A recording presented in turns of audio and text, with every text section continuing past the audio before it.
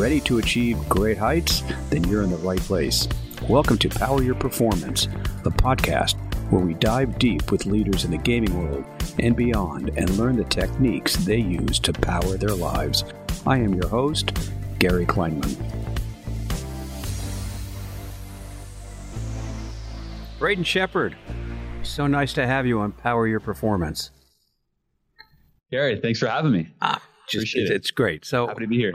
You are the president of Shepard Media, right? That's what it's, Shepard Media, and it's a social media consulting, content creation agency, correct? Exactly. Yeah. How long have you been doing that? Yeah. So I have been, I created Shepard Media about a year ago now, I want to say. And that kind of came about from my content creation career. So as a content creator, we go through a lot of different branding deals. We're doing a lot of business kind of behind the scenes that most people aren't aware of.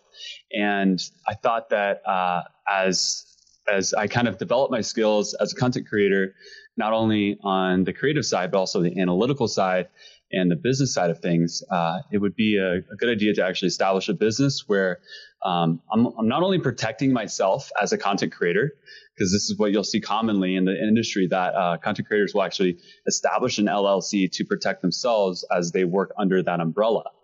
Right. So if I break any NDAs, I'm protected through there. But also, I saw it as an opportunity to establish a business where I can bring insight, particularly KOL insight, to a lot of these businesses that are trying to branch out and into the gaming atmosphere, and specifically in the content creation side of things. Right. So we'll get to all that.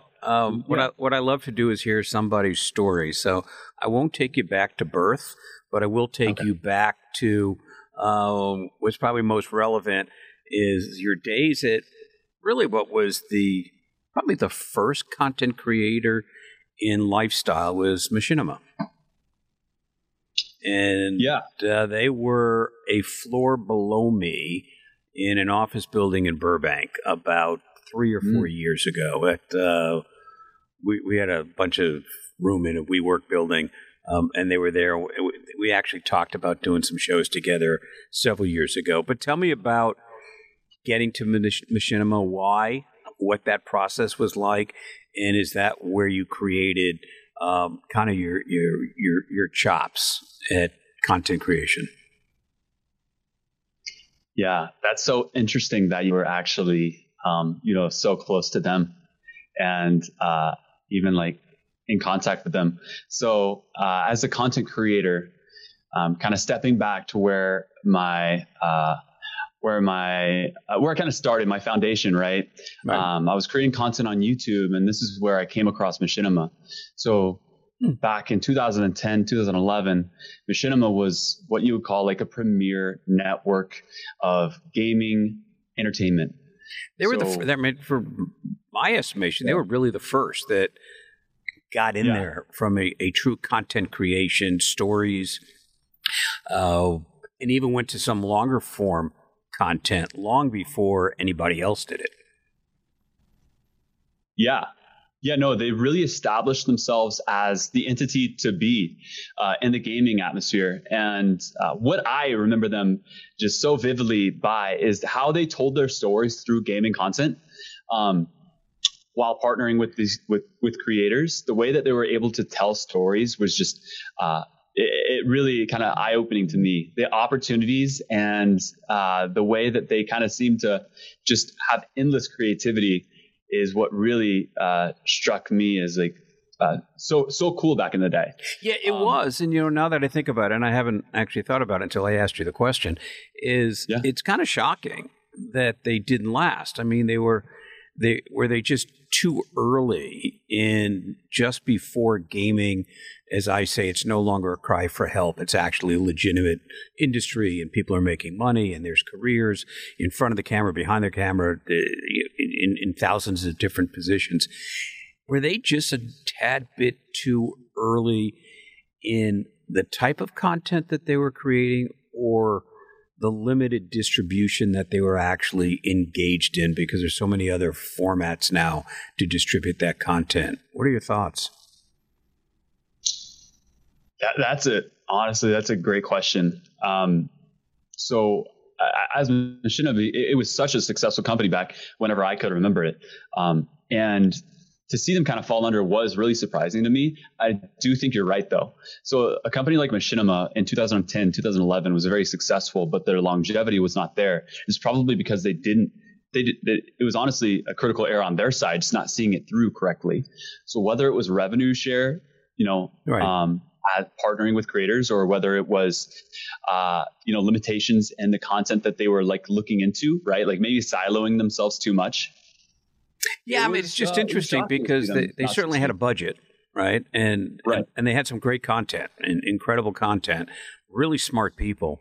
And then when Warner Brothers took them over, maybe they just got lost in corporate America, and the powers that be had no clue what to do with gaming, and probably could not foresee at the time how large that market has become. And we'll get into esports because I know you have a passion in esports, but just the overall gaming, of which esports is just a part of.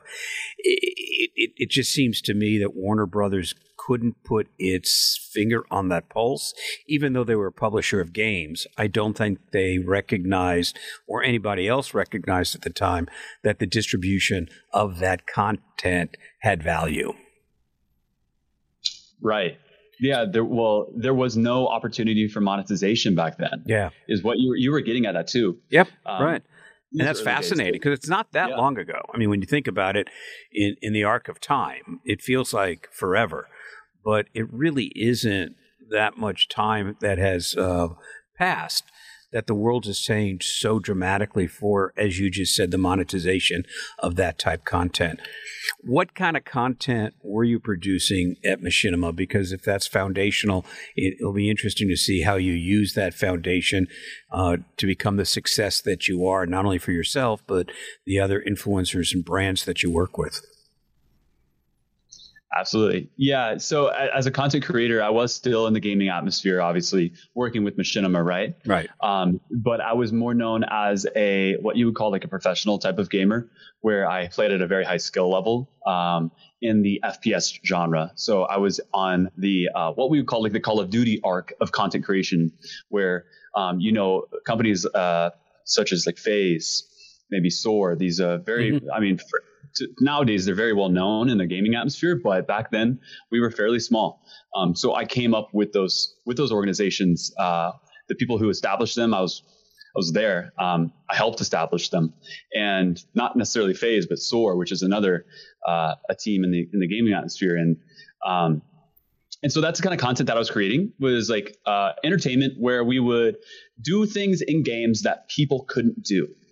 Back then, most people were not thinking about it, and we kind of took the gaming content scene by storm. Back then, there was really nothing that matched us.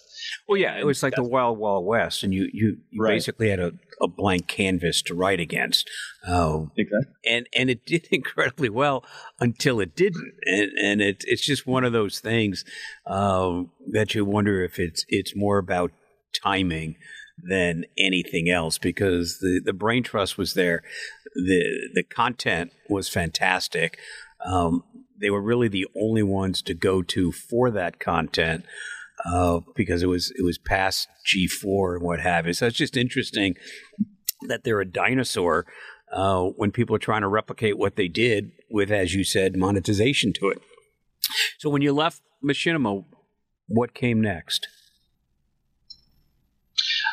I just want to first say that, I love that you are online, in line with G4 and can talk those timelines, because I don't talk to many people that actually know G4. Well, you know what? You can see my gray hair, and you'll know I'm old enough to know about G4. So yes, no, I love it. I love it. Well, but if you're going to be in an industry, you have to understand the history of the industry. It's like anything else. Right. The history of our country, where we are today, is based on a history of prior wars and prior political parties and things like that. So if you really want to understand the dynamics in play, you got to go back in time. and G4 was the precursor. I think Comcast is trying to bring it back. I know they're throwing some money at it. I don't know if they'll be successful, but I believe they own, because they own NBC, that they own all the content from G4. So yeah, so G4 kind of, morphed into Machinima and then, Twitch and what have you. So you leave Machinima, you still want to create content, because I get the sense from you that you have a passion about content creation. So you're not going to give up that passion. Yeah. Yeah. So this was actually, in this time frame, I was pretty young still. So I signed on to Machinima when I believe I was 16. Wow. 16 or 18. I signed on to Machinima, where I was a content creator there, what you'd call a director, in that space, where we basically just have rights to use their intros. We're monetizing through the Machinima platform and whatnot. So I leave Machinima, and this is actually what's so interesting in kind of like the whole time frame of my career. This is when I stopped creating content and I actually left the gaming scene for a while. So as a teenager, I was making money, but we weren't making millions then. Right. And obviously nobody knew the opportunity that was to come, that was very soon to come. So I ended up stopping to actually go to college and pursue just the traditional degree. A parent's dream. A kid left gaming and went to college. God, go figure that, right? Yeah. My mom will actually put it on herself all the time that I was the reason. She was the reason that I stopped gaming and didn't become a millionaire, sooner, or didn't become a millionaire because they wanted me to go to college, but it wasn't really her. I also was kind of feeling the fatigue, and as a teenager, and having no insight or vision into what would actually become in the gaming atmosphere, I didn't really have any regret at the time. And I don't think people still know, to be honest. No, they don't. They don't, because then there are a couple of conversations that we have upcoming with people that own esports teams or run esports teams. And that's a challenge from a business model. But I don't want to get ahead of ourselves. I want to go back. So you kind of sort of leave gaming, you go to college, and you study something like traditional, like political science, economics, world history. Yeah, close. I went and I thought I was going to be like a physical therapist for some reason. Okay. And I ultimately ended up being a business major with the focus in marketing. And as I was studying and as I was going through college, I kind of stepped back into the gaming atmosphere on YouTube again. I found myself continuing to take steps backwards to find where I was before, to get back into that place. I wanted to so desperately be on the team that I was. I wanted to be, have the subscribers that I had. I wanted to have that established, because after I had stopped, it wasn't 2 to 3 years later, not even maybe a year and a half later, that people started to make real money from this. And it was a ton of money. And it was a big regret of mine back then. Only time will tell what happens. So I just went down the traditional route of getting a business degree, focused in marketing. And I knew that I loved gaming still. So I was applying to gaming companies throughout college, as like my junior and senior, trying to get internships, trying to get jobs in the gaming atmosphere. And I actually ended up interviewing for Ubisoft for a position there. And I ultimately didn't get it, but I then just took the opportunity that I had was to just have like an entry-level marketing position at a company near my hometown. And that's what I did. And that's how many years back, roughly, just to give some context to it? Yes. So that would have been in 2017 is when I took that position. Yeah. And so now you create lots of content. You represent other influencers across all channels, or with a primary focus on TikTok? Yeah, that's what we do. So why the primary focus? Because I've got some specific TikTok, and there are a couple other things we'll talk about in terms of collegiate esports and health and wellness shortly. But why TikTok more so than YouTube or Twitter is kind of just It's not really a channel for that. But why TikTok? I mean, TikTok has certainly grown tremendously. Why did you choose that distribution channel more so than any of the other ones? That's a great question. And to kind of put more context into my answer here, I kind of want to take a step back and mention that I also was an early investor into, kind of an early adopter on what was Mixer. Do you remember what Mixer was? Yeah. So I was on Mixer the first year that it was actually created. It was Beam. So I've been very early on to adopt a lot of these platforms. YouTube, I was on in 2009, right, as a gamer. Mixer. It's so funny you brought up Mixer. It's shocking, much like we just referenced with Machinima. Mixer ultimately obviously had massive resources available to it, right? Because of Microsoft. And they couldn't make a go of it. That's crazy. I mean, I honestly don't know what happened there either. It was out of the blue. It was totally, for us, at least as the creator side of things, not working inside on the industry, that was totally. It's interesting you say that, because they had this gorgeous studio on Fifth Avenue, New York, on the third floor of the Microsoft store. And it was absolutely stunning and perfect and what have you. And nobody used it. And they kept wanting people to create content for them. And I know of the name escapes me, and it's kind of irrelevant, a video production company in Van Nuys, California, that produced something in the neighborhood of 65 pilots for them. And not one of them was greenlit. That they trashed every single one of the 60 pilots. Now, I can tell you, knowing the people there, not all 60 were worthy of anybody seeing them, but there was plenty, and none of them made it. And then at the end, they went out and they gave Ninja $25 or $30 million to go from Twitch to Mixer, and then they shut it down 90 days later after they paid him. And Ninja went back to YouTube and got the same amount of money twice. I don't get it. Yeah. I don't get it. I don't get it. So as an early adopter of all these platforms, is it that experience that you looked at TikTok and what started as a short form content play, you go, oh, that makes a lot of sense. Let's do that? Exactly. Yeah. So in this space, I think it's very important to not only be an early adopter of certain platforms, certain technology. It doesn't necessarily need to be the platform. You can be an early adopter of technology in it, within it. It's also about, like playing your cards right in that sense, and bringing content to the platform that is kind of unprecedented. So TikTok, whenever I started it, and kind of the reason why I focused on TikTok was it's this dancing app that's slowly becoming, I saw it slowly kind of trickle into a couple of my friends' phones.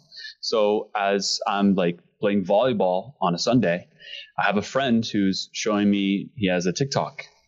And for some reason, he has 20,000 followers on it. I'm like, huh? Right. How'd that happen? So, wait, what? Who are you? Right. And he's like, no, I just post these dumb videos. I cook some chicken nuggets and I made a shape out of it. And now I've got all these. And I'm like, okay, interesting. I had another friend who picked it up and he posted a video of actually him getting killed by Ninja on, I think it was Apex or something. I can't remember the game. It was a shooter. And that video got a lot of views for him. And I was like, okay. Like at that point right then, it was about March or April of 2020. So about 2 years ago, I knew I had to be on the platform and I knew I had to go all in on the platform. And there was nothing else that was going to stop me from doing that. All right. And so you're doing that. Yeah.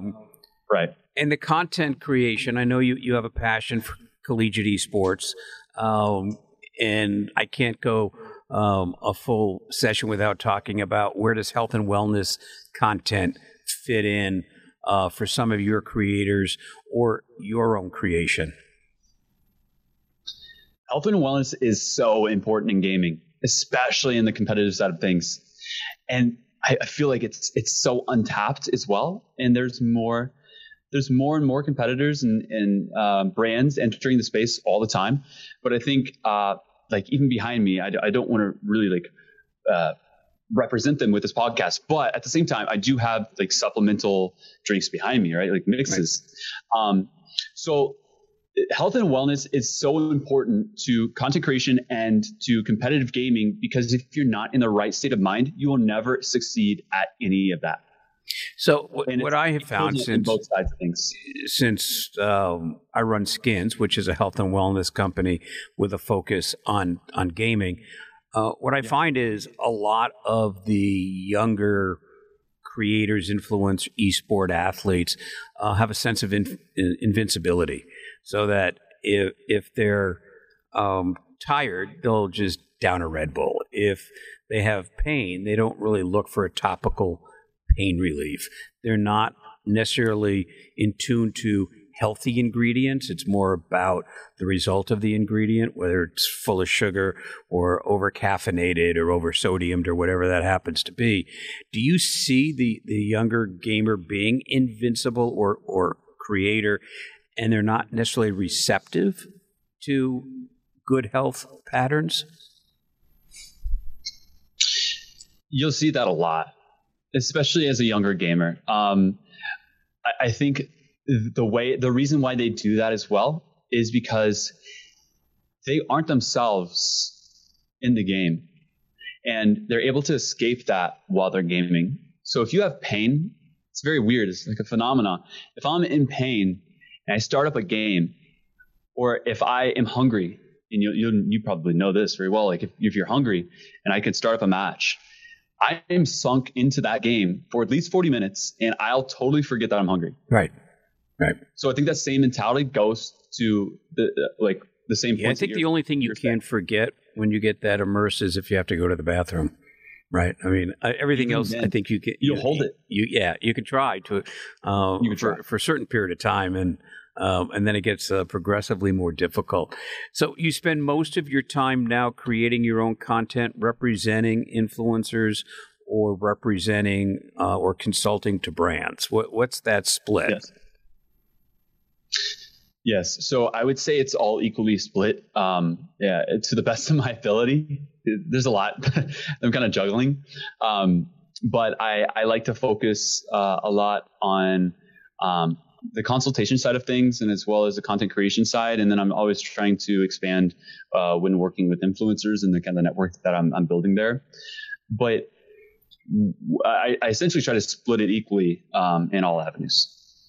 So something came up, and I got a couple questions for you. Actually, I got lots of questions, but we're going to do what I said. We'll keep it at 30. We can come back and continue the part 2 of Braden in a few weeks. But what came up literally in a conversation about 25 minutes ago is that TikTok seems to be increasing the length of their videos, right? And for brands and for creators. Their success came from short video. Do you think it's a good idea for them to go longer? Does it change their unique selling proposition? Yeah, that's also a very good question. I think they're approaching it very well. The reason why is because the approach that they're taking is actually allowing you to recognize if it's long form or short form. So if you see a video, I think if it's past 1 minute or maybe even past 30 seconds, you can actually see, if you're watching a video, like a video marker at the bottom, right? Play through. Right. So just subconsciously, a user could actually see that, and I'll do this. A user could see that. I'll see that and I'll skip through if I'm not ready to commit. But if it's something that really catches my eye, really catches my attention, I can sit through that and it doesn't matter to me. So I think there's something that they're doing as well. Maybe not even that. There's other maybe approaches that they're taking, but something as small as that, having a video linked cursor play through at the bottom of the video is so extremely important for their user base. Yeah, no question. The user knows what they're getting into. Exactly. Yeah. Right. So they're not hiding things. And that's what's really good about it. Their transparency has dramatically improved throughout the time that they've been in the US market and really expanding here. And I think that that's what they're doing correctly, is bringing more transparency.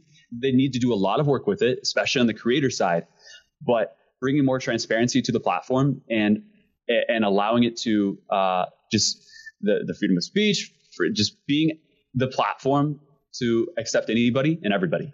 And that's really how they're kind of pivoting and positioning themselves to be. So my last question, and I got to tell you, this 30 minutes went like incredibly quick, which I appreciate. Thank you. I talk a lot. I'm sorry. No. It was interesting. It has nothing to do. No, don't do that. Don't say that. That's not accurate. You consult, influencers and brands.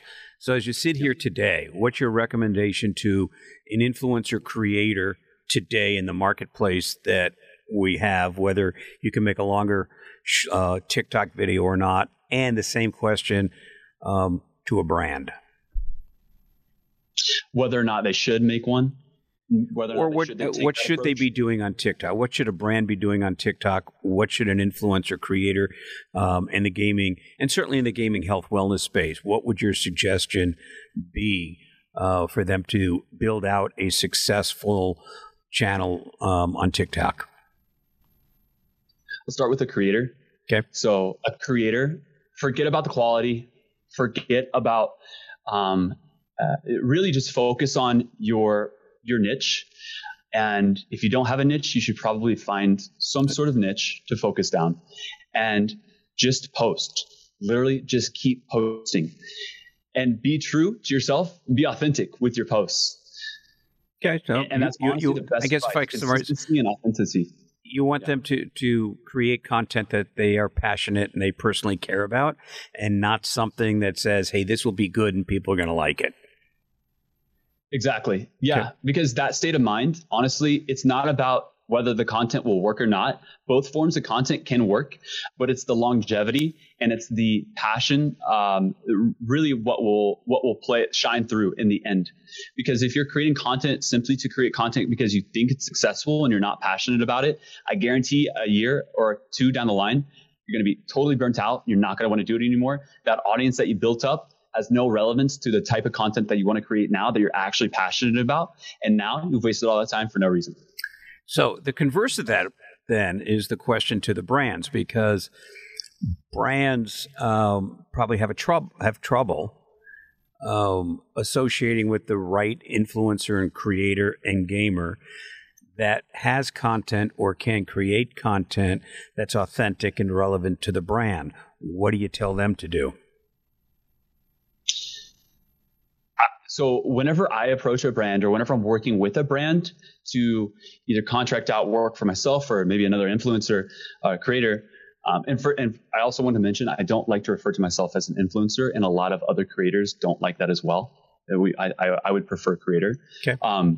But as a brand, it's really key to look at influencers or creators who are producing exactly the type of content that I'm mentioning. So I think you could see passion behind content by consistency as well. So if they're consistent with this content, if you can read the audience, the engagement rate from these videos as well, those are all signs that, this is a creator that you should work with. And also brands looking to pay creators for one-off campaigns is just simply, sometimes will work, but a lot of times it's not as successful as creating a lasting relationship that will produce authentic content and bring in a user base who really trusts in that creator and also wants to back them by supporting a brand that they support as well. So that's the type of approach that most brands need to be taking, and that most brands don't realize either, because they just want to pay a creator $100. First of all, they want to lowball everybody. A lot of times you want to pay a creator a very low amount of money just to throw. Yeah, I mean, so much of brand in that space is the fear of missing out, that there's not a strategic platform, if you will, from the brand to say, one, why are we doing this? What are the metrics we're going to get out? Are we looking for awareness? Are we looking for conversion and all the different things that the different metrics that brands have to go through? And do they want to do it geographically, U.S., North America, or whatever? Are you still bullish on TikTok? Do you think there's any other platform that you would also recommend people put their toe in or utilize? I'm very bullish on TikTok still. I'll be honest there. And I think there are a ton of features that have not released yet that are going to be very game changing to the platform itself. Very cool. Yeah, but I also think that honestly, Facebook, and I know it gets a lot of hate, not Facebook itself, but just the Meta, right, and Instagram in particular, even the Facebook platform itself. But I don't think Facebook is as worth to invest in. But Meta is really trying very hard to invest in creators and help creators monetize. And that's something that a lot of creators are struggling with as well. As you probably know, TikTok doesn't pay much through like the creator fund. There's no native ad support on the platform itself. So, so Meta's really taking an approach to trying to back creators monetarily. And I think that is a very good approach that they're taking. I don't know how long lasting that will actually be. Depending on how TikTok pivots their approach, right? If they introduce new features or not. But I think Instagram is worth looking into. TikTok has the biggest reach right now, though. It has the most promise to when you're really trying to get an idea out there and get backing with it, or just share your content and get some type of feedback. TikTok has the most organic and consistent reach out of any platform. And I think that is really where you should probably put your time and effort into. But it doesn't hurt to try other platforms just to see if it works for you or not. Yeah, without a doubt. Shepherd Media is available for creators and brands. Braden, I appreciate the time. There are about 4 more questions, but I'm going to save them for another session. Thank you for your time. I respect the 30 minutes we set aside and appreciate the insights. And we'll continue to look for you on TikTok. Thank you, Gary. I appreciate your time as well. And looking forward to speaking to you again. All right. We'll be in touch. Thanks, dude. Thanks for listening. This podcast is part of the MAP Esports Podcast Network and produced by Innovation Media Enterprises. Please be sure to leave us a review and follow us on your favorite podcast player.